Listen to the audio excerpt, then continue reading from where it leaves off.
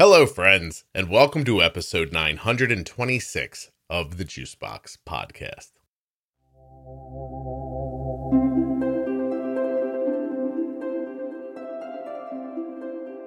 Today, I'll be speaking with Kelly, who was diagnosed at the age of 49 years old with type 1 diabetes and Hashimoto's. Kelly's children have a number of medical issues as well, and we spend a good part of the conversation talking about digestive issues, which affect so many people, and how your insulin works. While you're listening, please remember that nothing you hear on the Juicebox Podcast should be considered advice, medical or otherwise. Always consult a physician before making any changes to your healthcare plan or becoming bold with insulin. Speaking of bold, why don't you get yourself some great sheets at CozyEarth.com. Save 35% at checkout with the offer code JUICEBOX. Take care of your mental health at BetterHelp.com/JuiceBox, and when you use that link, you'll save 10% off your first month of therapy. And of course, a free 5 travel packs and a year's supply of vitamin D is what you get with your first order of AG1 with my link, athleticgreens.com/JuiceBox.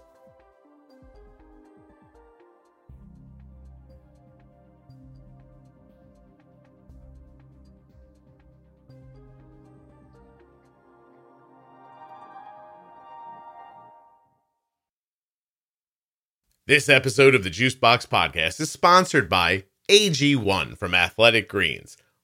athleticgreens.com/juicebox. You can start your day off with the same green drink that I do. The podcast is also sponsored by Cozy Earth. CozyEarth.com.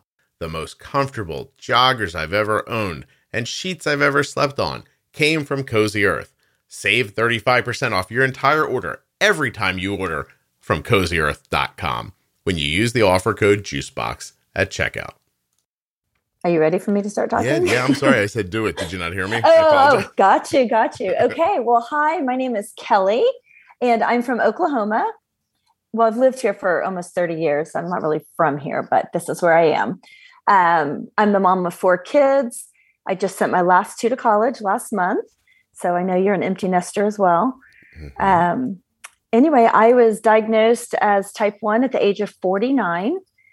And so it was 7 years ago, almost 7 years ago. We have a history of autoimmune illness, but no one else had type 1 prior to my diagnosis. Kelly, you're 56 and all of your children are gone? Isn't that beautiful? I mean, it sounds amazing.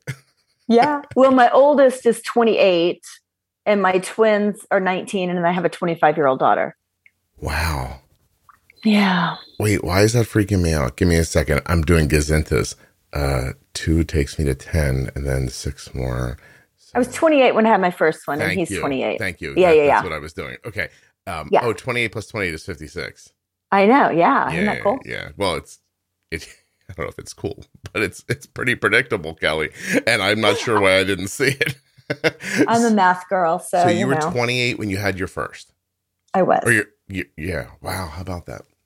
Yeah. That's young, but seems late to me because of how young I was. That's the part. How old were you? Oh gosh. Well, Cole's 22 and I'm 51. So he was born in 2000, 91. I was 20. Actually, what am I doing? I was 29 when he was born. So there you go. I don't know why this is striking me this way. Probably because of my loose understanding of mathematics. There you go. Yeah, I think that's what's I still count on my fingers. It's good. I was just counting on my fingers just now, Kelly. I literally majored in math in college and I count on my fingers. Did you really? What was your major? Mm-hmm. Math. Just mathematics. Yes. That's hilarious. Okay. It is funny. Yes. So you said there was other autoimmune in your family. What was it? Well, at the time, my mom had vitiligo. Mm-hmm. And then my daughter, at the time I was diagnosed, she had just been diagnosed about a year before with lupus. She was about 17 when she was diagnosed. And then I was diagnosed with Hashimoto's about, 3 months before I started having the issues with type 1. Okay. All right. So there was, and how old's your daughter now, the one with lupus?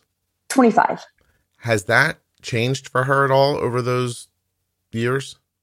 Yes. How so? So, well, you know, and it's interesting because I have a son who I think has something lurking. We don't know what it is yet.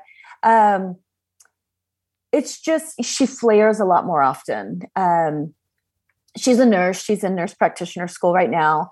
And, you know, she's just exhausted a lot. And she was always kind of in that way, even in college. You know, she'd get all ready to go out and then would be like, I can't go. You know, I mean, it really, you've heard that spoon analogy, I'm sure. I mean, that really was true for her. But now if she has a long weekend or, you know, goes too hard, she's in bed. Mm-hmm. So it's tough to be her age and be that sick. She doesn't have a thyroid issue at all? Nothing diagnosed. She has some food allergies, I would say. Definitely not diagnosed allergy, but like makes her so incredibly sick the second it touches her mouth. So whatever you want to call that. And so does one of my sons. So there's no thyroid yet. A fair amount of allergies. But has her thyroid been tested? You know, I do not know, and I'm going to ask her that question. I would love to know that. Okay, yeah. I will find out. I would like to know if her TSH is over about 2.1. And if it is, I'd like somebody to treat her for thyroid issues and consider giving her a T3 supplement if the T4 doesn't bring her energy back. Okay, I will have her check. And, you know, my son who has the energy issues as well, his thyroid was checked and it's normal. So you have to be careful about what that means. Oh, I know. Yeah, I do. Yeah, because the doctor will tell you it's in range, but that doesn't mean anything. Like, hold on a second. Thyroid normal range. I'm Googling. Yeah, it's like on your TSH, it's like 0.3 to 5. It's a pretty big range. And mine's 0.4. Yeah. And then I don't know. Like, I think that a lot of doctors do it's in range thing and your thyroid's 4 or 5. That's not enough medication. Like, you're not taking enough medication. If yours is 4 and mine's 0.4. Oh, 0.4. I'm on the other end. You're towards hyper. Right now I am. I see. So your medication's too strong? I don't have any medication. Really? See, that's the thing. So I was on thyroid medicine back in my 20s. Right. And then when I was pregnant with my son, they took me off of it. So 28 years ago, I have not been on medicine for 28 years. And that was an endocrinologist that took me off of it. And so then all these years, it was just, sometimes it's high, sometimes it's low. I mean, I just kind of would go back and forth. So finally got, you know, diagnosed with Hashimoto's. Well, my number, and every time I go, he's like, you're in range. Well, I have huge goiter. I've got probably 10 nodules. You know, they're like 9 millimeters, 8 millimeters, 7.5. I mean, like big ones. Right. And they do the biopsies and all that stuff, but they don't ever do anything to treat it. So it used to be like 0.8. And like, if you look at my trend, it's getting lower and lower. And they never talk about addressing the thyroid? No. I mean, my guy's not retiring, but he's switching over to the VA and I'm getting a new one starting next month. But no. And I'm like, what I've read says that it's working harder and harder and getting bigger and bigger. I look like Jeremiah the bullfrog. It's not that bad, but it's not that bad. You're like I've painted too much of a bombastic picture, Scott. I'm sorry. It's noticeable. Let's just say that. You know, it's getting bigger to stay in range, and it's about to pop out of range, and then I don't know what they do. Yeah, I don't know either. But make sure you come back on the podcast after you find out, okay, Kelly? I will do that. Okay, all right. All right, so you've got some sleepy kids and some kids who don't eat some things because they have bad allergic reactions. Same two kids, yeah. Same two kids. And then you are, 49 when you're diagnosed with type 1. Yes, and I had meningitis. What the hell? Kelly, what do you live in a sewer system? Stay somewhere. What's going on? How'd you get meningitis? I was in Mexico, and I don't really know because I'm not married anymore, but my husband at the time, he didn't get sick, but everybody on that trip that we met, you know, you kind of meet people at the pool and you get to be friends with people, whatever. everybody had something weird going on that trip. None of it was the same, but just weird stuff that I remember. And I came back and thought it was a migraine, took my medicine. Next day, took more medicine. I took 3 rounds of a triptan. And it was my daughter's graduation from high school. And we were hosting a party. And, off I went to the party. And then I came home and started running a fever. And, they figured out it was meningitis. So, Kelly, can you hold on one second? Yeah. This segment of the Juicebox Podcast is brought to you by the Mexican Travel Council. No, I'm just kidding. Go ahead. I was like, going, oh my God, how ironic is that? I've got targeted ads for all your problems. No, I was just being sarcastic because, oh my God, you got meningitis in Mexico. I know, right? Ugh. Viral, not bacterial, or I'd probably be dead, but yeah. Okay. So, yeah. Jesus. And by the way, if people want to sponsor segments of the podcast, please contact me. I feel like I would do that. Yeah, that would have been hilarious. Can you imagine if you're in the middle of a conversation and I'm just like, can you hold on 1 second? Do you need a Casper mattress? Are you tired like Kelly's daughter? A Casper mattress. I could see this working. Please get a hold of me. No. Okay, so the meningitis, how long did that take to deal with? Well, I was in the hospital for several days. I actually went to the ER the first time. My husband at the time was like, oh, we'll just take her home. She's fine. So I came home. And then he got up and went to work the next day and get any of my meds for me. And so then I was really sick that next day and went back to the doctor. And then that's when they admitted me. I think I was there 3 or 4 nights. And then, they sent me back home and it was okay. I mean, What's the chances that your ex got you the meningitis on purpose? Percentage wise? Probably not, but okay. I like, by the way, how long have you been divorced? Officially since February. Oh, wow. How long have you been separated? 6 months. Were you separated before that for long? Just like 3 months. Okay. All right. Because it's been about a year ago that he left. Like it was like the end of October. I was like, I can't do this. I see. Does that have anything to do with the health stuff? You mean me getting sick? I mean, was there something about you having issues that impact? Because you guys must have been married forever, right? We were married 20 years. I had was married previously when I had my my older 2 kids. Okay. Remarried, had twins, and we were married 20 years. I see. And yeah, no, that my health issues had nothing to do with us getting divorced, but I'm not going to say they didn't probably lead to me not feeling so good sometimes. So I don't want to make you feel badly, but I feel like I need to ask you. So how would the health stuff impact a relationship? There's a good question. I think if you are a sick person, where you have a sick mentality, I think that could really wear on a relationship. If you're always complaining, always tired, always whatever, which is not my personality. He literally would say, I forget that you're a type 1. I mean, he literally knew nothing about my disease or how it worked, because I just do it. So, but you didn't feel well and that impacted your personality? Oh, no. I'm saying I think that could for somebody. No, it didn't impact mine at all. No, it had nothing to do with our separation and divorce. Gotcha. Okay. Yeah. Thank you. No. All right. Sorry, I just raised 4 kids and I didn't need to raise a 5th one. I kind of got tired of that. Oh. Yeah. Hold on a second. Life is so cyclical, isn't it? Yes. Like it's amazing. There's a moment when we want to make a family and you'll look right through things like that. You're like, you know what? This person has a job. They're reasonable. No one's ever hit me. He's handsome. Let's do it. And then later you're like, all that stuff I overlooked. I do not like this anymore. But we're raising these kids, so I'm going to ignore it. Yeah, I'm going to stick it out. Yeah, exactly. And then, it's not uncommon, huh? So did this correspond with your last kid going to college in some way?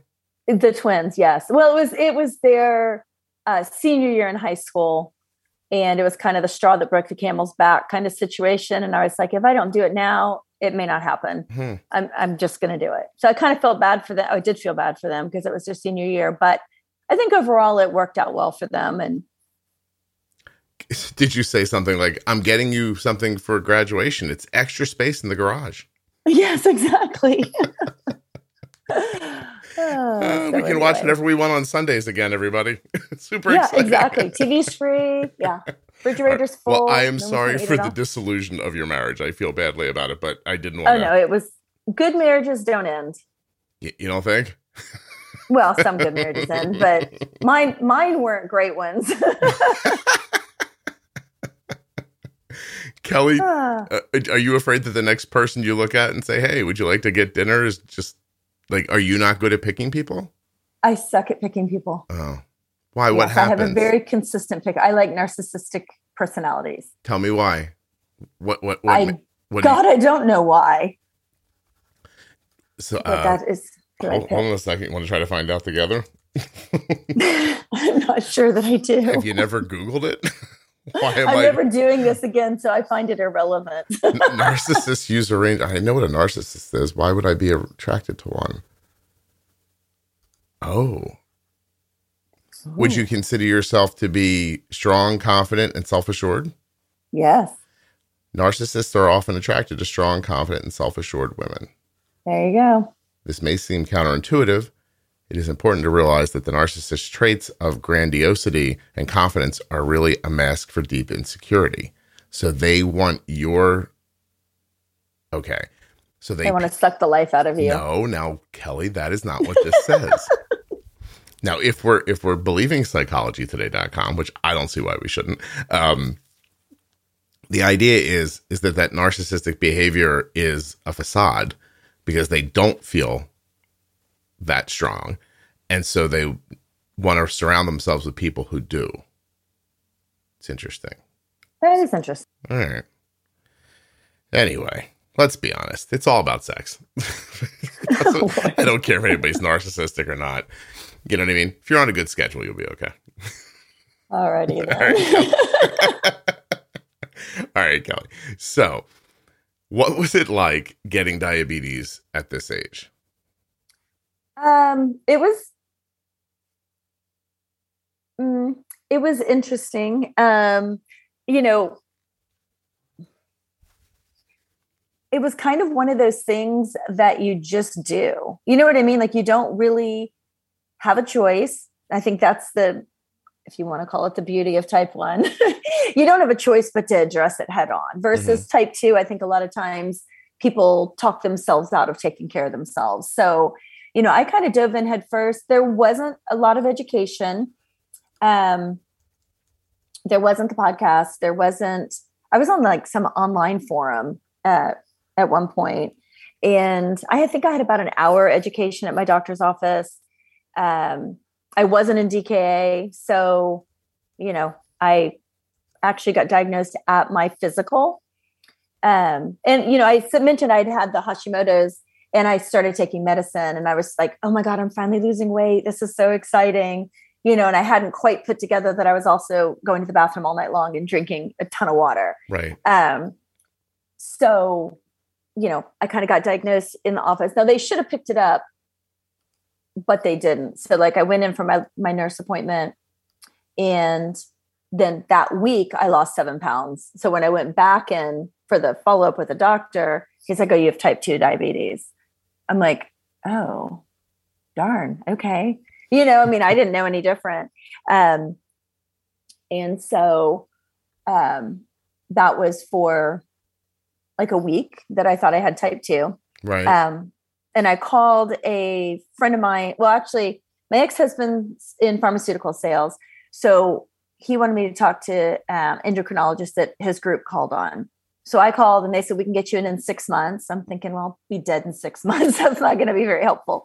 So then I called a friend of mine whose whose daughter goes to school with my twins, and she's an endocrinologist. So she said, well, come in tomorrow. And I said, well, I'm leaving to go out of town. So I was going out of town. I came back a week later, and that's when I saw her. And the other doctor called me as I was on the airplane. And he said, you're supposed to be in my office today, but my nurse never called to tell you. So I went and saw both of them within 24 hours and had the same diagnosis from both. Yeah. And it was the positive ketones and I can't remember what else they used at that point, but then they ran, the lab test for the C-peptide and all that stuff. So are you telling me that I feel like what you said a minute ago, I want to go back to it, which was because type 2 can't impact you and kill you in the moment, that it's possible to just ignore it for a while or to not take it as seriously as you should right away. But type 1 demands of you that you pay attention immediately. And so you Absolutely. And so you didn't have a choice, which, some people still choose to ignore it, but so you felt like you didn't have a choice. And is it because of that you have this attitude about it, or do you think it's your life experience that allows you to feel this way? Or because you're you know what I mean? Yeah. You're really treating it like, oh, geez, now we got to paint this room. I'll go paint this room now. You know what I mean? That's kind of how I treat life.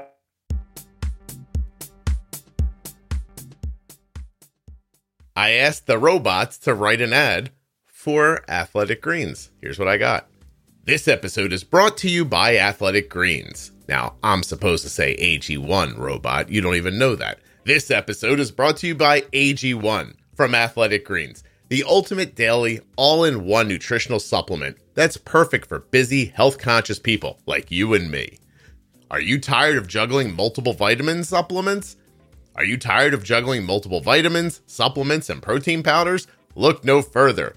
AG1 has got you covered with 75 essential vitamins, minerals, and whole food sourced ingredients. It's like having a personal nutritionist and a trainer in one convenient scoop.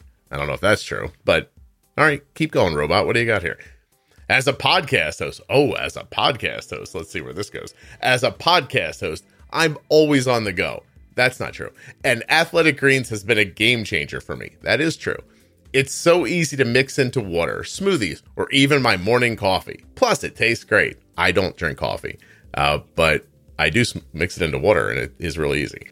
AG1 is designed to support your body's energy, immunity, and recovery needs, so you can tackle your goals with confidence. And the best part? It's vegan, keto-friendly, paleo, and free from gluten, dairy, and artificial sweeteners. I've noticed a real difference in my energy levels and overall well-being since I started using AG1 from Athletic Greens, and I can't recommend it enough. That's actually true.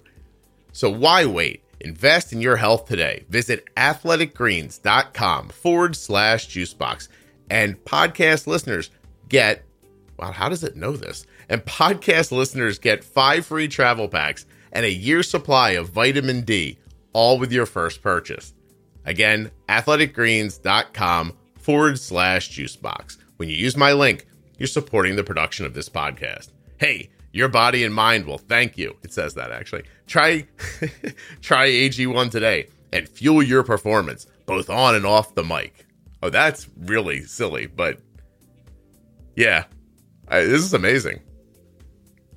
And seriously, I do love Athletic Greens. I drink it every day. It has made a big difference for me. And if you try it out, please use my link. I think you might like it too. You all may have noticed this week that I'm letting ChatGPT write the ads for fun. It's literally writing one right now. I'm just going to start reading it as it goes. This episode is brought to you by Cozy Earth, the premium bedding brand that's revolutionizing the way we sleep. Are you tired of tossing and turning in bed, struggling to get comfortable? It's time to experience the luxury and comfort of Cozy Earth bedding. Cozy Earth offers a range of high-quality bamboo sheets. I'm supposed to say viscous bamboo sheets, duvet covers, pillowcases, and even sleepwear. All of their products are made from the softest, most breathable, and temperature-regulating viscose bamboo fabric on the market. It's like sleeping on a cloud. I actually sleep on these sheets. It's like sleeping on a bed with really great sheets, but in fairness, I've never slept on a cloud, so I can't say for sure. I've been sleeping on Cozy... Wow, I can't believe this. Watch this. I've been sleeping on Cozy Earth sheets for a while now. Absolutely true. And let me tell you, there's nothing quite like it. Also true. The softness and comfort are unparalleled. And I'm now sleeping better than ever. My God, this is all true. It reads my mind. Plus, their products are environmentally friendly and sustainably sourced, so I can rest easy knowing I'm making a positive impact on the planet. Also true. I had not thought of that, honestly, on my own, though. Cozy Earth isn't just about great bedding. They're about transforming your sleep experience. Their products are hypoallergenic, free from harmful chemicals, and perfect for those with sensitive skin or allergies. Actually, they also make great clothing, which it's not talking about here, but legit, I love my stuff from CozyEarth.com. It says, and as a special offer for our listeners, Cozy Earth is giving you an exclusive discount of 35% on your, this here says your first order, but that's not true. You guys get 35% off your entire order every time you order at CozyEarth.com when you use the offer code JUICEBOX at checkout. So now I'm supposed to say, trust me, once you've experienced the luxury of Cozy Earth, you'll never go back to ordinary bedding. Honestly, that's true for me. So why wait? Upgrade your sleep experience and start enjoying the incredible comfort of Cozy Earth bedding. Visit CozyEarth.com and don't forget to use that promo code JUICEBOX at checkout to save 35% on your entire order. I'm going to just say it again. This thing is astonishing and frightening at the same time. My parents taught me early on. Kelly, we had a little bit of an audio lag. I'm sorry. I heard you say that's how I treat life. It is. Yeah. I think I learned early on from my parents that there's just certain things you can control and things that you can't. And if you can't control it, there's no point in stressing and worrying over it. You just need to deal with it. That's good advice. So that's just kind of how I was raised, that we don't, lament over things that we can't change. Do you have any kind of like psychological burdens from it? Like, I know you're dealing with it in the day and you're taking care of it, in the light of day, obviously, but does it weigh on you in the back of your mind? Not terribly, not as much as it probably should. This morning at 5 a.m., I had 41 double arrows down. That was a little scary. But no, I live alone now because my boys just left for college. And that stresses my circle out a lot. So I'm getting a service dog because that will make everybody feel better. I tend to have my lows more in the evenings at night when I'm home alone because I'm real active in the daytime. Kelly, are you buying a dog you don't want so that your kids don't worry? It's my mom and my best friend. Oh. No, I want the dog. I love dogs. Okay, I love them. It's a great excuse to have one. Okay. Yeah. But no, I don't worry about it probably as much as I should. I don't know. It is what it is, I guess. Do you get low every night? No, but I played yesterday, I played 2 tennis matches and one at 10 in the morning and then one, I didn't finish till almost 9:30 last night and it was an hour, 2.5 hour match. So, I knew I was probably going to go low and then I didn't. And I was like, oh, this is great. I woke up, it was at 1:12 at 5 this morning. I'm like, oh, perfect. And I got back in bed and then within a few minutes, it was 44 double arrows. I'm like, maybe you woke up, maybe your body felt that fall before the CGM could catch it. That has been happening a little bit lately. Yeah. So you're falling faster. Yeah. What's your A1C? 6.5. And how about your variability? What do you shoot for? What's your range? Well, my timing range is not as good as I would like it to be, but it's 70 to 130 is pretty much my goal. But I do have a 40-point swing, it seems like, and I'd like that to be a smaller number. You see 170 more often than you want? Is that the 40 Well, no, points? It's not that. It's just on the graph. You know how it tells you your standard deviation? Mine's 40 something. Oh, okay. Yeah. Yeah. So you're bouncing around a little bit. Yeah. So why do you think that is? Because I don't pay quite as much attention as I should. Does that mean you don't pre-bolus your meals, or does that mean as it's going up, you don't do anything about it? I pre-bolus not always as much as I should. It seems like when I do pre-bolus, I've been working on that more because I'm I'm getting on the podcast. He's going to ask if I pre-bolus. And then I'll drop low. And then my mom's like, oh my God, what's going on? And I'm like, well, you know what? It just doesn't always work the way you want it to. How low? It'll go into the 50s or 60s. Mm-hmm. And, which isn't the end of the world. So usually when you pre-bolus a meal, and you get into the 50s or 60s, like while you're beginning to eat, do you ever spike after that? I have to think about it. No, not really. I mean, it keeps me lower. See, I haven't done the basal test that you tell us we should do because I'm on the Control IQ and I don't know how to basal test on it. Well, can you just shut the Control IQ part off and just use it like a regular pump? Oh, yeah, probably so. Yeah. Yeah. And then just do it. We just did this with Arden. So, Kelly, do you mind me telling you a story here? Yes, I'd love to hear a story. Let me just drink a little water. So Arden left for the college last week. And how are you? I mean, it was easier than when I took my son. I think I had some perspective. I knew what it was going to feel like. And I almost cried in the shower on the first day in the hotel when we dropped her because we stayed a couple of days because she's so far away. Right. And I didn't. I sucked it back in. And I thought I'll just save this for the day we leave, you know.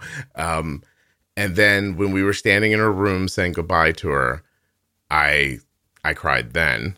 And I tried to tell her something, but every time I tried to speak, I would cry. So I just sort of said to her, I was hugging her and I said, I want to tell you something, but I can't because I can't stop crying. So I just left. That's so sweet. So we left, and my biggest battle was as we drove away. I fought I got a real big adrenaline kick, like I was doing the wrong thing. Do you know what I mean? Like I should go get her or stay with her, like that feeling. Right. And then I had to fight through that adrenaline. And we had two cars. My son was with me, and my wife Kelly was driving the other car, and Cole was driving, and he's like, "Are you all right?" And I said, "Have you ever been so angry you've cried?" And he said, "Yes." And I go, "I'm not angry, but I'm not sad in the moment either. Like I'm literally like fighting off that adrenaline feeling. Like I'm so jacked up, I'm upset." And he's like, "What would fix it?" I was like, "It would fix it if you would drive back there and we would live with Arden." Or, and I was like, "Just keep going." But it lasted for a little while, and then it passed. We talked to her last night. She's doing terrific. But the reason I bring all this up is because, and I'll talk about it in another episode, but we figured something out about Arden's digestion. I don't know why let me clear my throat. I apologize. We figured something out about Arden's digestion, but we only figured it out a few weeks before she left for school. And it was something she had been struggling with for years. And the thing we did, which again, I'll talk about in another episode, probably will come up long before you hear this one. It changed her insulin needs significantly. And so over the month that we were doing this thing, I was seeing her insulin needs change. And as her stomach was kind of healing, this is my expectation, her insulin needs became less and less, I'm assuming because food was flowing through her more efficiently. So by the time we got to the trip to Georgia, which took 14 hours in the car, she was on the lower side the day we drove down, but we were very sedentary, like, obviously sitting still. And, car rides, generally long car rides, people's blood sugars go up. Right. And I remember thinking on the way down, it's so weird that her blood sugars are good in this car ride like this. Because I thought for sure we were going to have to give her more insulin for the ride. So we get there, and then that overnight, her blood sugars are a little low. We had trouble bringing them up. The next day, they were on the low side. That night, she goes to bed for the first time in her dorm room.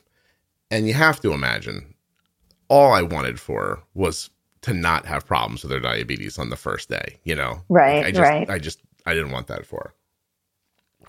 And we're only up the block in a hotel. And her blood sugar got low and stayed low all night long. Like we were up texting all night, like drink this, do that, to the point where at like 4:00, she's like, "Why is this happening?" And I said, "I think we need to like reassess all of your settings because you just don't seem like you need this insulin anymore." So the next day, we got up. I thought about it for a while. I texted Jenny. I was like, this is what I'm thinking. Does this make sense? And she's like, it does. I was like, okay. And I picked a static basal rate. Arden's looping again with Omnipod. I opened the loop and created just a regular insulin pump situation. I put her basal lower than I thought it would even need. And then I watched it for the morning. And Arden, throughout that morning, through, traveling around, shopping at Target for things, etc., getting her room, buying extra stuff for her room, her blood sugar was very, very steady at 110 with a 0.5 an hour basal rate. Wow. Now, the 2 days before that, Arden's basal rate during the day was 1.1. So I was like, okay, I'm going to guess that somewhere in here, 0.6 maybe would be a good basal for her because she was holding at 110. I don't want her to sit at 110. I might make it 0.6, 0.7 in that range somewhere. And then we picked, I looked at her insulin to carb ratio, which is aggressive at 4.5, 4.5 carbs for each unit. And I was like, well, this is probably wrong too. So I just changed it to 10. And I said, we're going to bolus a couple of meals and see what happens. The part that was bizarre was that after we had a higher blood sugar that we had to correct, we corrected it, to see what we thought maybe her insulin sensitivity was. So I think she was like 160 or so. And I was like, give yourself a unit. We're just going to let this play out for the next 3 hours. Like, I don't care what your blood sugar does. I want to watch it. And I ended up setting her insulin sensitivity at 70 from 42. So now all of a sudden I've got these settings, 0.5 an hour, 1 unit per 10 carbs, 70 insulin sensitivity instead of 42. And I was like, all right, let's look at what happened here. So we did another meal bolus. It didn't work. We needed a correction. I figured I took the amount that the correction used to get her level again. At that point, I think I closed the loop. I let the loop fix a meal rise. Then I took the amount of insulin the loop used to correct the meal rise, and I reverse engineered it to get it into her insulin to carb ratio. Right. And I ended up making her insulin to carb ratio something like, I forget what it is right now, 6 or 7 in that range. Right.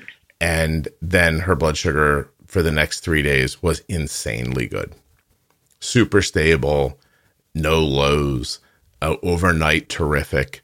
But look at how much it changed just because food's not sitting in her stomach anymore after she eats. And she's going to the bathroom on a better schedule. That's interesting. Yeah, because I do have some digestion issues. So that very well could play a part. I need to look into that. Yeah. So what we ended up doing for all the things, and like I said, I'll make an episode about it, but just to bring it all into context here, I won't give you the big story, but what ended up happening is that Arden's stomach hurt for years. Like, she's always like, my stomach hurts. She started having these weird, I can't eat this. I don't want that. I'm hungry today. I'm not hungry. That's my son. Yeah. Going to the bathroom intermittently a couple times a week if she's lucky. Right. Like that kind of stuff. So we tried going like the normal medicine. Well, first of all, in fairness, we tested and did everything under the sun that a person with autoimmune diseases would do. Nothing came back positive. Right. So eventually we go kind of the normal medicine route. We take her to a gastro. He looks down in her stomach and says, there's still food here from last night. And I was like, oh, geez. And he goes, and there's a lot of inflammation in her stomach. And he took some biopsies. And there was no H. pylori, which I guess is something they look for. Right. And he looks at us and says, here. And he starts giving us all this medication. This is for the pain. This is for this. I'm like, what? My 18-year-old's going to take like 3 medications for stomach pain. I'm like, what the hell are we doing? Like, this doesn't make any sense.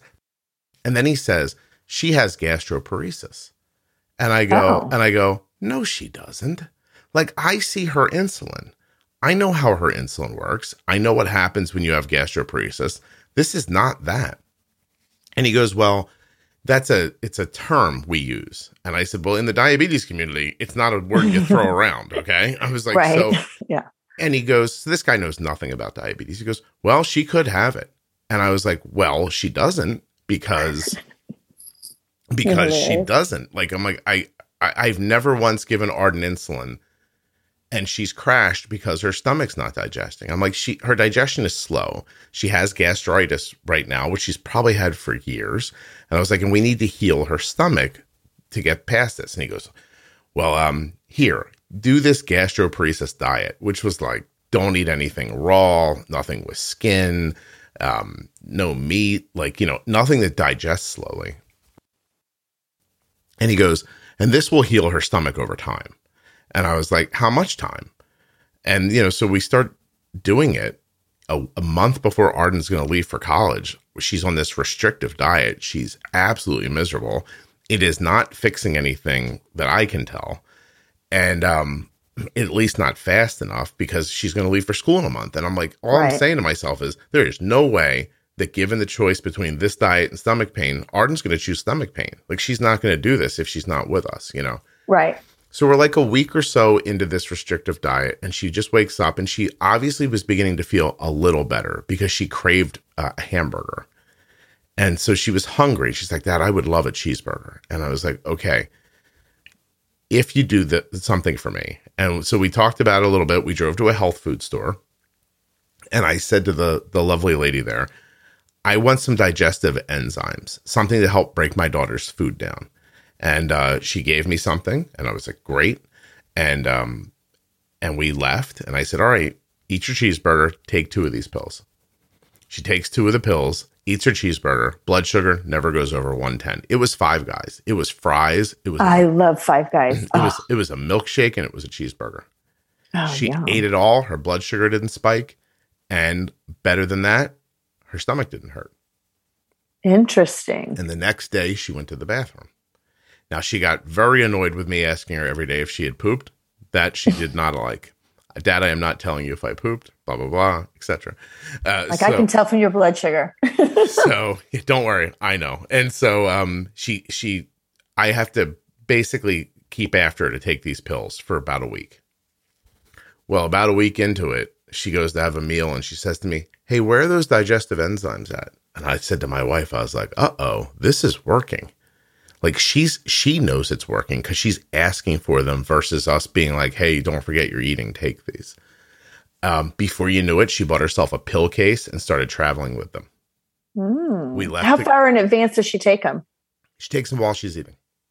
Okay, just pops it in and starts eating. Or afterwards. Take them right after is fine. Okay, close. Yeah. So then, a week or two into it, I'm like, you're still not going to the bathroom as much as I want you to. We added magnesium oxide. Is that right? Hold on a second. There's a couple that you can do. Yeah, but there's not, though, if you talk to the Russian lady at the health food store. So hold on a second. So the woman's like, you'll take magnesium. And she looks at Arden because now, Arden went from the first time we went to the health food store while we were on our way to the cheeseburger. Arden's like, I'm staying in the car. I don't care about this. The next time we went back, she's like, I'm going to come in with you. I was like, okay. Good. So now we're talking with the lady and she says, you're not eliminating. I forget how she said it. This is my Russian accent. I don't even know if she's Russian. She had a really crazy accent. She's like, you are not eliminating. And Arden goes, not every day. And she goes, we will do magnesium. And I said, oh, we have some at home. And she goes, it has to be oxide. And I was like, I don't know if I have that, so I'll just buy more. And I didn't. So we had tried magnesium in the past, but we tried the wrong blend of it or something like that. Right. I don't know. What do I know about magnesium? So I said to Arden, I'm like, all right, take one of these at night, see what happens. And she started going to the bathroom on a better schedule. And so digestive enzymes, I'm so sorry I can't clear my throat today. Digestive enzymes for her digestion, this magnesium oxide to make poopies, and everything is just rolling along now. And she needs less insulin. Significantly less insulin. Interesting. Her insulin sensitivity from 42 to 70. I might adjust it a little. I'm watching it today, and today I'm not certain if we, excuse me, I'm not certain if we have, I'm looking at her blood sugar. You just heard Night Scout there for a second. Mm-hmm. I'm not sure if we have a bad site right now, or if the settings need a little bit of adjustment now that classes have begun. Right. Because I think she's got a little bit of that school adrenaline in her. Yeah. So I'm looking at that. She just had a pretty big meal, and her blood sugar staying super stable around 140. So I think we need to move a couple of things. Sorry. Give me a second, please. So I think we might be making some adjustments. But anyway, the digestion thing is huge. Yeah, that's interesting. Okay. Well, and I take Ozempic. Oh, okay. Does that keep it moving or slow it down? That slows it down. Mm. Yeah. Why are you taking that? Well, when I was first diagnosed, I don't know when I started it. It's been like 2 years ago, maybe. My A1C was like in the low 7s, and I just could not get it lower. Mm-hmm. And I gained weight, and I was having a hard time getting, like nothing was moving the scale. And so my doctor put me on it, and it was hard to titrate up. I will tell you, it made me really sick. And now knowing what I know, it was actually gastroparesis type symptoms I was having. But I didn't really know that at the time. Mm-hmm. And yeah, I mean, it curbs my appetite, so I'm not hungry. And I just take it once a week. I don't even really think about it. It's probably not, I don't know if it's a bad thing to take long-term, but I mean, my A1C is lower and I'm not hungry and I lost weight. So it kind of makes me feel happy. But when the doctor brought it up, were they saying things like insulin resistant? No, they didn't say any of that. Okay. He just said, we have a medication we give to type 2s. We can try it. He said it helps with weight loss and will lower your A1C. I mean, he didn't call it insulin resistant. Instead of metformin, was that ever said? No, they put me on metformin that like first week that I was diagnosed, and then when they figured out it was type 1 and not type 2, they took it away. Okay, because the reason I asked is because while this was all going on with Arden, we've been talking with Addie, who's the lady who did the thyroid episode with me, who is Arden's endo for, I don't know. She's Arden's endo for a lot of stuff, although technically Arden's endo is the Children's Hospital, but anyway. So we're talking to Addie and she's like, listen, if this next thing you try here with her stomach doesn't help, I think we should put her on metformin. And I was like, really? And she goes, yeah. I'm like, why? And because she's like, well, so Arden also had this like really bad acne, like for years, that she just couldn't make anything, like she just couldn't get rid of it. Right. And what ended up helping that was, I'm getting this spelling,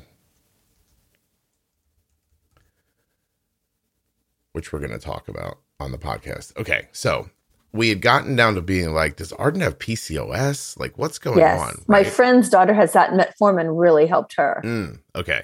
So we began using Ovasitol. It's a over-the-counter drug, not drug. It's a powder. I don't know what the hell it is. Okay. And she uses like a scoop of it a day. You dissolve it in water or another drink, and you drink it. And what's it for? Listen to me, Kelly. I don't know.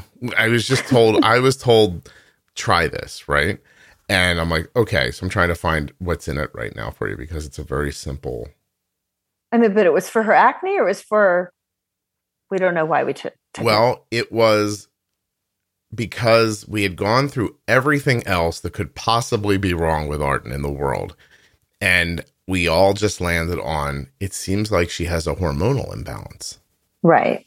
Because that nothing else made sense. Arden's periods were 11 or 12 days long. She'd get a 2-day break in between them. Her bleeding was incredibly heavy. She'd get a bloody nose out of nowhere. Her acne was terrible. She went on the pill, not a pill, the pill. And it did not touch the acne. She gained weight because of the pill. It did shorten her periods and stop the nosebleeds. So we were Did she have the Gardasil vaccine? No, we didn't give that to her. Okay. That's the one for HPV. Yeah. She didn't have that one. That one can cause some hormonal issues. Yeah. We told her, we just said, no oral sex. No, we didn't say that. we just didn't do it. And so anyway, before we try metformin, let's try this over-the-counter thing, this Ovasitol. So she's on it for a month, and things are looking better. And then all of a sudden, 6 weeks into it, she gets her first, she gets her period, and we're like, all of us have like our fingers crossed, and her period is shorter than it usually is, and it stopped. And now we're just watching it like, God, it's not going to start again, right? And it didn't start again. And then the next month, her period was a regular amount of time. And the nosebleed stopped. And then the third month, her period was the regular amount of time. And we were like, holy hell, this powder it seems to have like fixed her. I don't even know another way to say it, really. Like it fixed her balanced problems. Her. Yeah, and her acne started to trend in the right direction. And we were like, all right, cool, let's keep doing this. But her stomach still hurt. Like none of that was going away.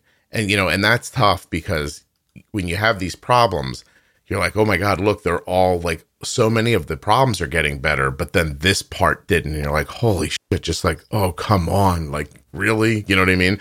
So that's when we did the endoscopy to look in her stomach. Ovasitol, am I saying it right? I should say it right. Ovasitol has inositol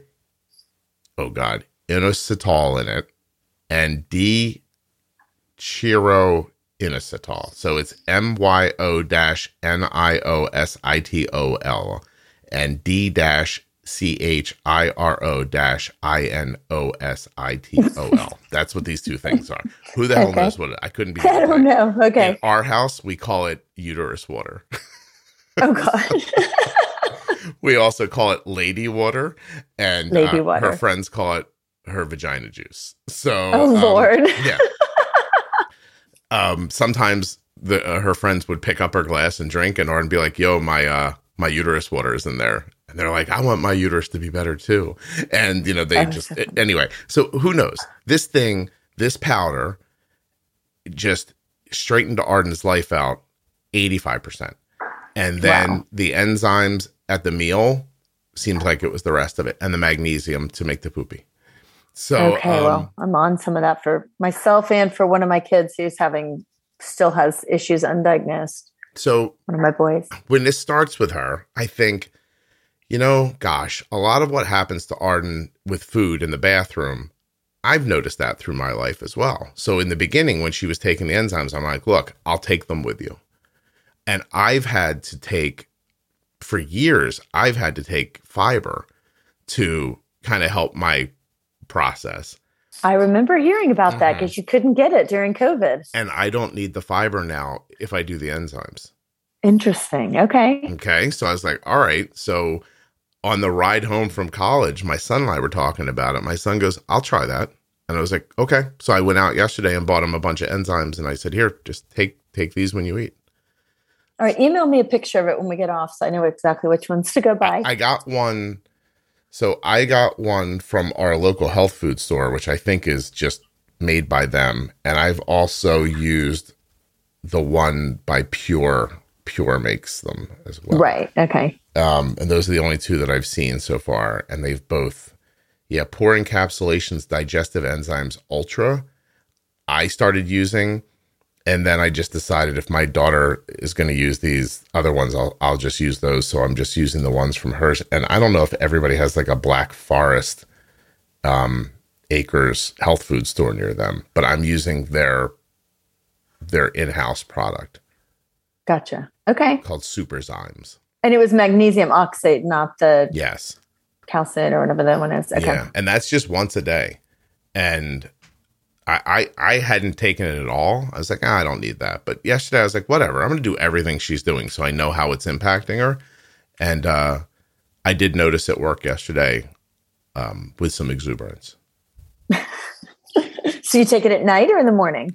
You're going to have to figure that out yourself, Kelly. I'm not a doctor. Nothing you hear on this podcast. Oh, now you're not a doctor. I'm just telling you what I'm doing. I can't give you direct. No, I don't know. I honestly. So you taking it at day or night? I took it during the day yesterday, and it made me say to myself, tomorrow I'm going to take it at night. That's what I was wanting to know. Okay. So I'm gonna try it tonight when I go to bed instead of during the day today. Gotcha. Okay, I'm on it. But anyway, here's the real thing, right? Like all this, you hear us talking about all the time how you're balancing, the action of the insulin against the impact of the carbs, and the impact of the carbs really means the carbs that are in your body as your body is leaching out, the sugar and it's going into your bloodstream. That availability, that food availability, has a lot to do with how long it's in your stomach and how long it digests, right? Think about pizza or a fat rise or all of that stuff. Like what would happen if food just moved through you more quickly? And is there, and this is the first time I'm going to sound like a hippie, I think, but is there a relationship between diabetes or thyroid stuff or whatever and how long your food's taken to get out of you? Right. Right? So I don't want to cause a run on digestive enzymes, but for $20, it's worth trying. Absolutely. You know what I mean? Yeah. Yeah. That's all I got. All right. Just over here trying to fix my daughter, and maybe somebody else will benefit from it too.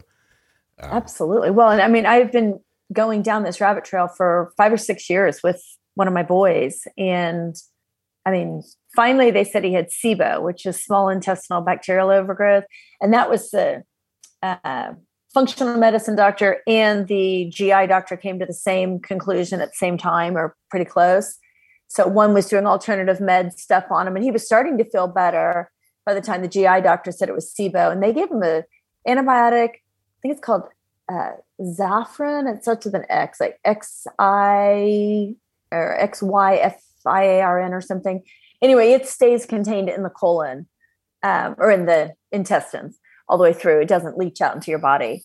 And that's given him a little relief, but gluten and dairy and soy are horrible for him and gluten and dairy for my daughter. So maybe the digestive enzymes will help. We were in Georgia for 5 days, maybe. So we were supposed to stay. I think we got down there on Tuesday night. We all stayed in a hotel. Wednesday, we moved Arden into her room. Wednesday night was the first night Arden stayed in her dorm. We stayed Wednesday night, Thursday night, Friday night. We were going to stay Saturday night and then go home Sunday.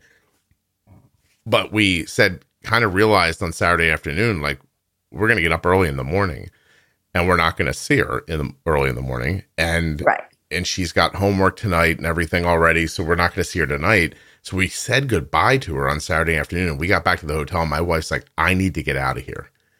Yeah. She's like, I can't just sit here with her being 3 blocks away. And I'm not going to talk to her and I'm not going to see her. She's like, I need this process to start. I need to leave. So we just jumped in the car and went. But my point is that I was there like 4 or 5 nights and I need to find a better word for this, right? But the process that food goes through me while I'm traveling is not great. And so when I travel or I fly, I'm always like just dosing myself with fiber to keep everything going. And most people have that where it's, I don't know what the word is. They call it traveler's diarrhea, but that's kind of the opposite. But a lot of people just slow down when they're not home. Nothing works right. Yeah. Well, and it's definitely the opposite for me. Although I would love to call this episode Traveler's Diarrhea, but I don't think I can. And, but let's keep that in mind for a future episode. And so this time I was just like, screw it. I'm taking these enzymes when I eat and I am not going to take any fiber and I'm just going to see what happens. And it was 150% better than it's ever been for me. And I was also not restrictive with how I ate, which I'm usually when I travel, I stay really light. I stay very low carb. I eat more like animal protein, stuff like that. And I didn't do that. Like I had French toast at breakfast one morning with like syrup and powdered sugar on it. I was like, this would this is a diabetes group, right? I'm Hey, just kidding. Arden had the same breakfast, by the way. My mouth is watering. Oh no, I eat it all the time. I Yeah. have no problems. I'm Well, just saying you're making my mouth water. I scraped the powdered sugar off of it. I have to be honest. I don't know what you people are doing in the South, but it was like, it looked like somebody threw it on with like a fist. It's like they grabbed a handful and I was like, I am not eating this. And I scraped it off. But my point is that I was fine the whole way through, and so was Arden. And after we adjusted her settings, so was her blood sugar. I'll tell you right now, even though I say it constantly, I am doubling down on it. Settings. Everything is settings. Everything. Settings. Your settings have to be right. Don't go along going, I don't know why I'm getting low. Like, Kelly, you shouldn't be getting low after you play tennis. Your settings aren't right. You know what I mean? Tennis is really hard for me because, like, one match, I think it was not yesterday, but the day before, I played and I was high the entire match. The next match I played the next morning, high almost the entire match. Then that evening, low the entire match. You know, and obviously because I'd already played the 2 other matches, but like some matches I'm high, some matches I'm low, and it depends on the heat and the, you know, how hydrated I am. There's so many factors aside from just my settings that go into it. But you know, as soon as I think I have it figured out, then something slightly changes, like the weather in Oklahoma. Yeah. But well, I'll tell you, I'm going to share a text I sent to Arden this afternoon.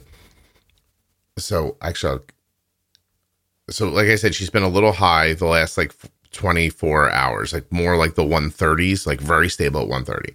And so I said to her this morning, hey, good morning. I said, the pod is struggling to bring your blood sugar down. So let's try an override to get you through your classes. And we did that. We moved on loop. We made our override like 130%, targets of 90 for 4 hours. It held her right around 120 during her class. And I said, I think the site's weird. Let's make a bolus. Like, let's just throw in insulin to see what happens. So she pushes in 2 units. I don't see anything happen. I'm like, all right, so maybe it's the site. Or maybe it's her basal, you know, is a little weak, or maybe our insulin sensitivity is a little weak. Like maybe it was great while we were adjusting it in those first couple days, but now she's getting up and she's going to class. We're going to need to be a little more aggressive. So I sent her this text that said, if the bolus works well, she just made a meal bolus. I said, we're going to make adjustments to your insulin sensitivity. If it doesn't, I'm going to think about maybe the site needs to be changed, but that seems odd because it's only been on for about 48 hours. Or maybe you're dehydrated because it's hot there. And so like those are the 3 things that I'm thinking about right now as I'm watching what's happening to her blood sugar. You can't. And it's amazing what hydration does, especially when it's so humid here. Like right now, we're only 80 degrees, but the humidity is still really high. So even I played a match when it was 104 and there were women dropping like flies. I'm like, I don't know. My pancreas doesn't work when my cooling system's really good, you know, but I was very hydrated. I didn't have any problems, but that humidity will suck it right out of you. I wonder how much of your hyperthyroidism has to do with you doing well with the heat, or if it doesn't. Yeah, I don't know. I'm as close to being an autoimmune scientist now as I've ever been in my life. I'm so interested. Well, I know. That's why I was so excited to talk to you. I'm like, he's going to be able to help me. All right. Well, listen, we've been chatting away about things we were never going to talk about. So do you have questions or things you wanted to talk about? No, actually, I was interested in, kind of your thoughts on the thyroid, and I'm happy to hear about all this digestive stuff because I think I can think of 3 people in my immediate clan that are going to be looking at those. So no, that's fantastic. When I was like 8 or 9 years old, I can remember I used to go out with my cousins a lot. And my uncle owned a sheet metal shop that many years later I ended up working in that was maybe 20 minutes or so from his home. And so he was aware of a pizza joint around the sheet metal shop that they like. So if I stayed at my cousin's house, we would often drive this 20 minutes to this pizza place, drive past my uncle's shop to the pizza place, have pizza. And inevitably, we'd leave there, and I'd be like, I need you to stop. I need to use the bathroom. And so we would stop at his place, a sheet metal shop in the middle of the night, which was creepy as hell. And I'd wander through and use this dirty, filthy, oh my God, just filthy restroom. And then we'd make it the 20 minutes back to his house, and then I wouldn't feel good all night. And I remember even as a child being like, my cousin goes into the bathroom and he's back out in a few minutes and he's okay. Like, why doesn't that happen for me? You know, and I just struggled my whole life with it. And it just never got better. I think that part of my eating, like the weird way I eat is something that I've adapted to not feeling sick.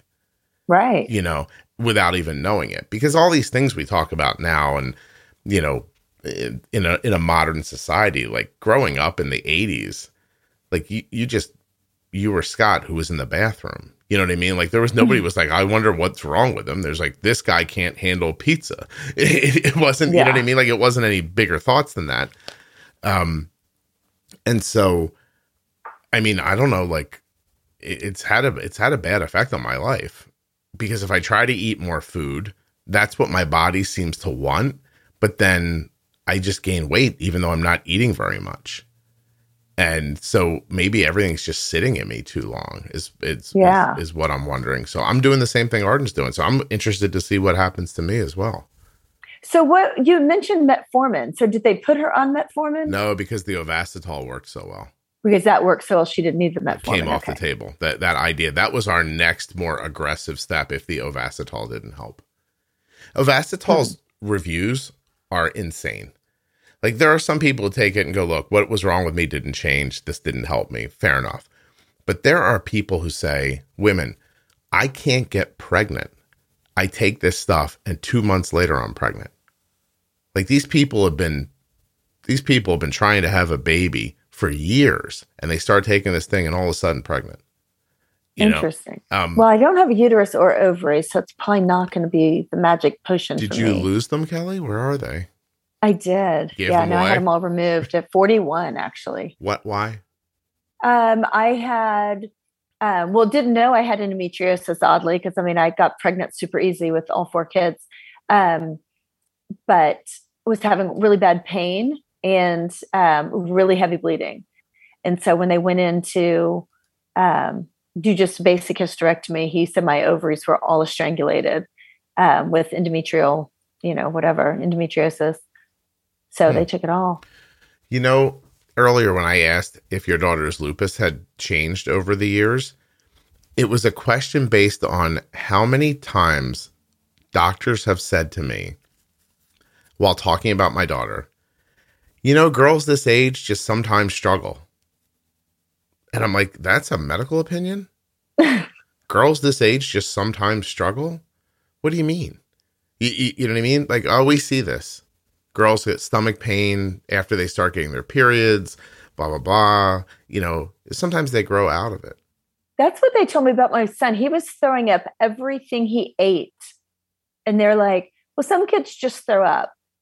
I'm like, that's not true. No, that's not. I've been to Disneyland. None of those children were vomiting while we were walking around. Like, what are you talking about? Yeah. It was, So they're like, well, some of them, I've had kids like this. They just grow out of it when they get to college. Well, that hasn't happened either. So or maybe they just find a way to eat around everything that's bothering them. And then we go to the next simple answer, which is like, oh, you can't handle dairy. Or you can't, because listen, I could easily tell you that there have been times in my life you could have easily said to me, Scott can't handle dairy. There are easily times in my life you could have said that to me, except I can. Yeah. I just my body's just not doing something it should do. Yeah. You know, so. We did do the stomach emptying studies on my son, and that did not yield any slowness, according to them. But I still think digestive enzymes might be. They wanted Arden to do that test, and she was supposed to do it a week before school. And I said, she does not need this test. And my wife said, come on, let's just do it. I was like, she doesn't need it. And actually, I talked to Jenny, and Jenny's like, I don't see why in the world Arden would take this test. Even Jenny's like, Arden does not have gastroparesis, but not gastroparesis like it's thought of in the diabetes community. Just not the paralysis. In the clinical sense of the word. So everybody who's around diabetes thinks gastroparesis, and they hear the word and they think one thing, but it has just a very technical term. It's a disease in which your stomach can't empty itself of food in a normal fashion. That's it. That's what gastroparesis is. And you can have that without having diabetes. Correct. If you have people who have diabetes sometimes have out of control blood sugars, which make this happen to them quickly or more significantly than, what you see in the normal population, from my understanding. And so the guy was just using the term with Arden like he uses it with anybody. Oh, Arden has a slowing of her digestion. We call that gastroparesis. Right. And he didn't even realize, I think, the impact that the word would have on us. Like when he said it out loud, I was like, wait, what? Like, I know, right? It's like fear. Yeah. I got to tell you, if Arden has gastroparesis caused by diabetes, I'm good. I'm moving everyone in the garage and turning the car on. Like I give the fuck up, Kelly. You know what I mean? Like I don't sleep. I keep her blood sugar amazing, like her A1C and her variability and everything. It was like if that's, I just give up if that's it. Right. Like, yeah, you're right. Absolutely. Like, yeah. And so I was like, that's not right. And I talked to Jenny. Jenny and I talked privately about it a bunch, and she's like, I can't see it. She's like, I don't see how that could be true. And so ignoring the doctor, skipping the very expensive test he wanted Arden to take, and just going to the health food store and buying $30 worth of pills straightened her out. And I don't mean like over time. I mean immediately. Yeah. So I don't know. I'm going to buy it. My son's getting it this weekend, and so is my daughter. And so am I. I'm going to start it too. Well, that's why I did it originally, because I was like, I have enough of this concern. I also started thinking that I'm probably more like you. Like, like if there's nothing you can do about it, just shut up and keep going. Right. That thing. And I wondered, I didn't ignore all this stuff because it was Arden and look at all the things we figured out. But when it was me, I was like, don't be a baby, Scott, just keep going. Right. So it's like, why don't I? It is hard. Yeah. Because when it's your kids, I mean, you put so much time and effort into them, and you kind of fall on that back burner to a degree. Not in a bad way, but I mean, I just do it. I mean, I don't do it as well as you do. And if it were my kid, I'd like to think I would do a better job. But now that everybody's gone, I'm like, okay, it's time for mom to get serious. Not that, I mean, 6.5 is not a bad A1C, but yeah, I know it could be better. It's lovely. You're doing great. I think you just have, you probably have a couple of settings that are slightly off that are causing your bouncing around. And then that's what I would imagine is your issue. And, it sounds like even when you pre-bolus, you might even be pre-bolusing too long. So, so I think your settings are just a little skewed somewhere. So I need to get a hold of Jenny. Just dial it in and get going. I mean, I could do it, but I'm very busy, Kelly. Also, I know, right? Also, I'm not a doctor. Busy being an empty nester. I know. Yeah, I'm also not a doctor. It would be very inappropriate if I helped you with that. Well, it's all good. We take it all with a grain of salt. Although I fixed Arden's while I was walking around Target, and I was pretty impressed with myself when I did. Everyone's going crazy, and I'm yelling to Kelly. I'm like, I forget what I said to her. I said something like, I was trying to figure out her, the insulin sensitivity. I was like, take this number and divide it by 1800 real quick. And she's like, what? I'm like, just do it. Just do it. I need the answers. Yeah. I need to dive in and learn a little bit more about it, because like I said, I had an hour's worth of training. I've learned more in the podcast than anywhere else. Mm-hmm. And honestly, the first time I listened to the podcast, I didn't love it. Yeah. I'm hard to get used to. No, it wasn't that. It wasn't you. It was that I popped on, someone said, oh, listen to the Juice Box. So I got on the Juice Box, and it was a story like this one. And I'm like, okay, I'm going to have to listen through hours and hours and pick the little bits and pieces out. And I need information, you know what I mean? And then I realized that there was the, pro tips and you were developing those maybe when I started. But anyway, that is huge, because you can get in and get really good meaty information, and then listen through these stories when you're on your walk and you aren't needing to take notes. You can just, take the tidbits with you. And so it's a really nice balance. But, this wasn't available when I started. Right. Well, listen, I'm glad when I was. I'm very glad to hear you talk about it that way, because when it started for me, I didn't expect that it would be what it is now. So I was just telling stories about how we handled things. And then people were like, I've been listening to the podcast and my A1C is going down. And I was like, oh, it's because everything I do is in there somewhere. And then I didn't start at the beginning. I started at the end, kind of whatever was current was what I was listening to. So I didn't even get the beginning stuff. It was just, and my cousin, when I got diagnosed type 1, I was a type 1 for probably 5 years, maybe, yeah, probably about 5 years. And my first cousin, her son was diagnosed. And so, of course, she immediately calls me and, we start going through all the stuff. And that's when I first heard the podcast. And I told her, oh, you have to listen. And I called her back and said, no, do not go listen. Because I knew it was going to overwhelm her because she was very overwhelmed. But then once I figured it out, I messaged her back. I'm like, okay, now I send people the little cheat sheet that you guys have that tells all the episodes. And yeah. It's fantastic. And Jenny and I are doing that Bold Beginnings series right now too, which I'm starting to see working for people who are newly diagnosed. So what ended up happening is around 200 episodes, as I was approaching them, I was like, I can't expect people to listen to 200 episodes of this just to figure out how to pre-bolus and that kind of stuff, right? Right. So that's when I contacted Jenny, who had only ever been a guest on the show, and I was like, can I ask you to help me? I told her what I was thinking, and we made the pro tip series with that. And then at the same time, I was like, if you want to keep doing this, I'd love to do definitions for people so they understand what all these words mean. And we did defining diabetes. And then from there, I was just like, do you want to do variables? Do you want to do this? Do you want to do that? I was like, do you want to do a series for people when they're newly diagnosed? And let's do one about thyroid. And let's, and now. Yeah, but that's super helpful because people can get in there and they can get, a little short episode of really good info and then go away and work on it. Yeah. And then they can go back and get the next one. And it's not as time intensive as listening through hour and a half podcasts. Right. Trying to glean information. Yeah. So no, it's fantastic. I've loved it in the Facebook group as well. The best Facebook group out there. Oh, thank you. It's the only I won't say the only positive one, but pretty much. Rarely do you get people that are super negative. Everybody's like supportive and I get you. And, it's very helpful and they're very knowledgeable. Something kind of happened on the internet the other day where somebody posted in my group, my private group, and it's a graph that's not pretty of their kid. And they're trying to figure out, they're asking questions, trying to figure out what to do. And I guess what I would consider to be an ultra low carb group is, I guess someone's in my group under a fake name because I can't find them. And they screen captured this person's graph and they used it in their group to say, I don't know exactly what they said, but it wasn't pleasant. And, I don't know why people are doing this to their children and stuff like that and, blah, blah, blah. And I'm not okay with that. It's, the group rules, you can't take information outside of the group and everything. So I put up a very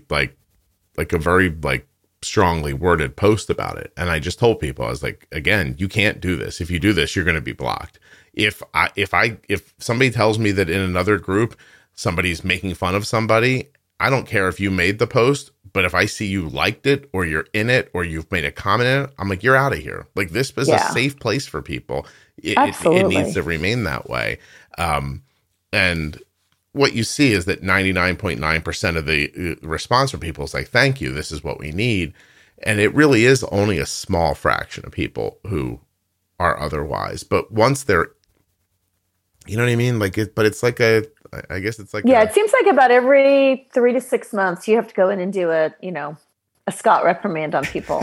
And it's funny. I'm like, oh my God, it's hilarious what you say. This last one, I'll read it to you as we find, because it makes the point. But most people are not like that. No. But it's like a fly in your soup. You know what I mean? If only 0.08% of your soup is fly, that's still too much. And see, nobody wants that. So every once in a while, you just have to go in and say to them, I said, I'm sorry to have to post this, but from time to time, it becomes necessary to remind some people about basic civility. You are not permitted to repost any images, graphs, or words that you see shared in this group. If you do, you will be removed from the group and your account will be blocked. There are no second chances. If you are a person doing this and you are hiding your true identity, well, I find that particularly cowardice and would be happy to call you a piece of shit to your face. Please respond below so that we can begin that dialogue. If you see any reposted materials online, please let me know so that anyone participating in this vile behavior can be removed from the group. Let me be clear about what that means. Let's say hypothetically that one group uses an image from here to shame a person, and then you, in that other group, participate in that conversation. You will also be removed from this group. No one that would assert a false moral superiority using a member of this group as cannon fodder is welcome here. To take this a step farther, if you think it is okay to use another person to make your point, you should also leave the group immediately. There is nothing more important than the privacy and safety afforded by this group, a group meant for people living with diabetes, not just the people whose decisions you agree with, but all people. There you go. If this is a sentiment that you disagree with, please leave the group now. So to the other 99.9% of you, I'm sorry that you had to see this and hope you have a pleasant evening. To the person who did this, I know who you are. I don't care why you think this is okay. I imagine that you're pretty pissed right about now, but please remember that as a courtesy, I did not identify your group. If you would please return the kindness by leaving my group and taking that post down, I would appreciate it. And to reiterate this sentiment that I've shared a million times before, I don't care what anyone believes, eats, smokes, loves. Doesn't matter to me. If it matters to you, right on, do you.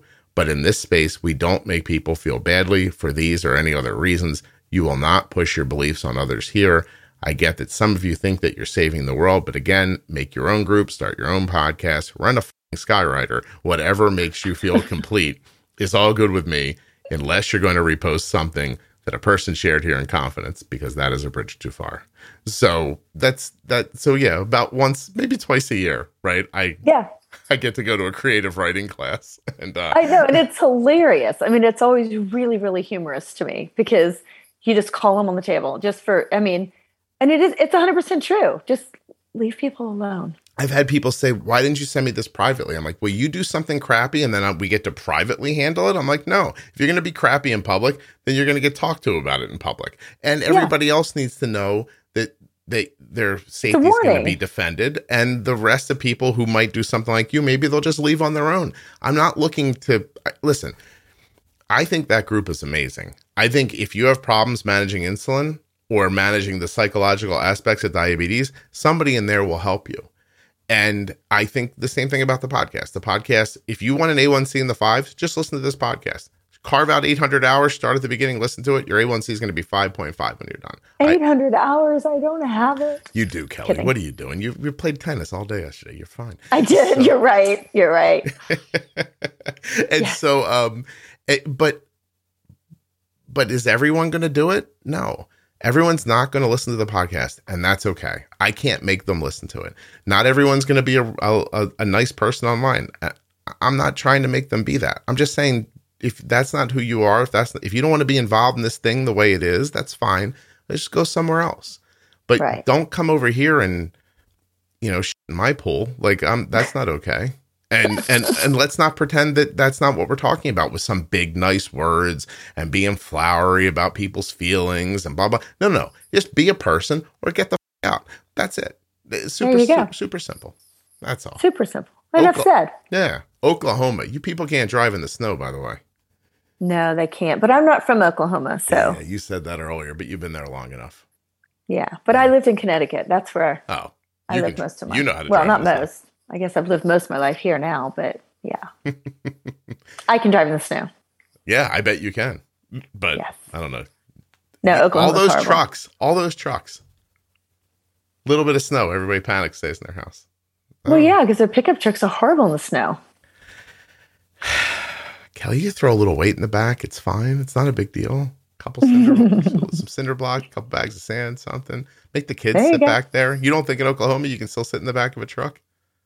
Probably could. Yeah, I'm saying. Yeah. All right. In the country. Anything we haven't talked about, Kelly, that we should have?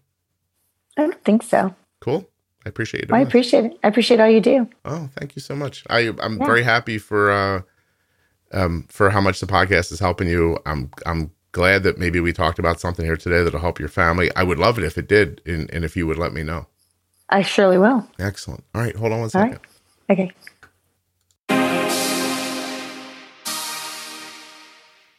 A huge thank you to AG1. That's right, athleticgreens.com/juicebox. Get that green drink. Start your day right. And Cozy Earth. With the offer code JUICEBOX at checkout, you will in fact save 35% off every order all day long.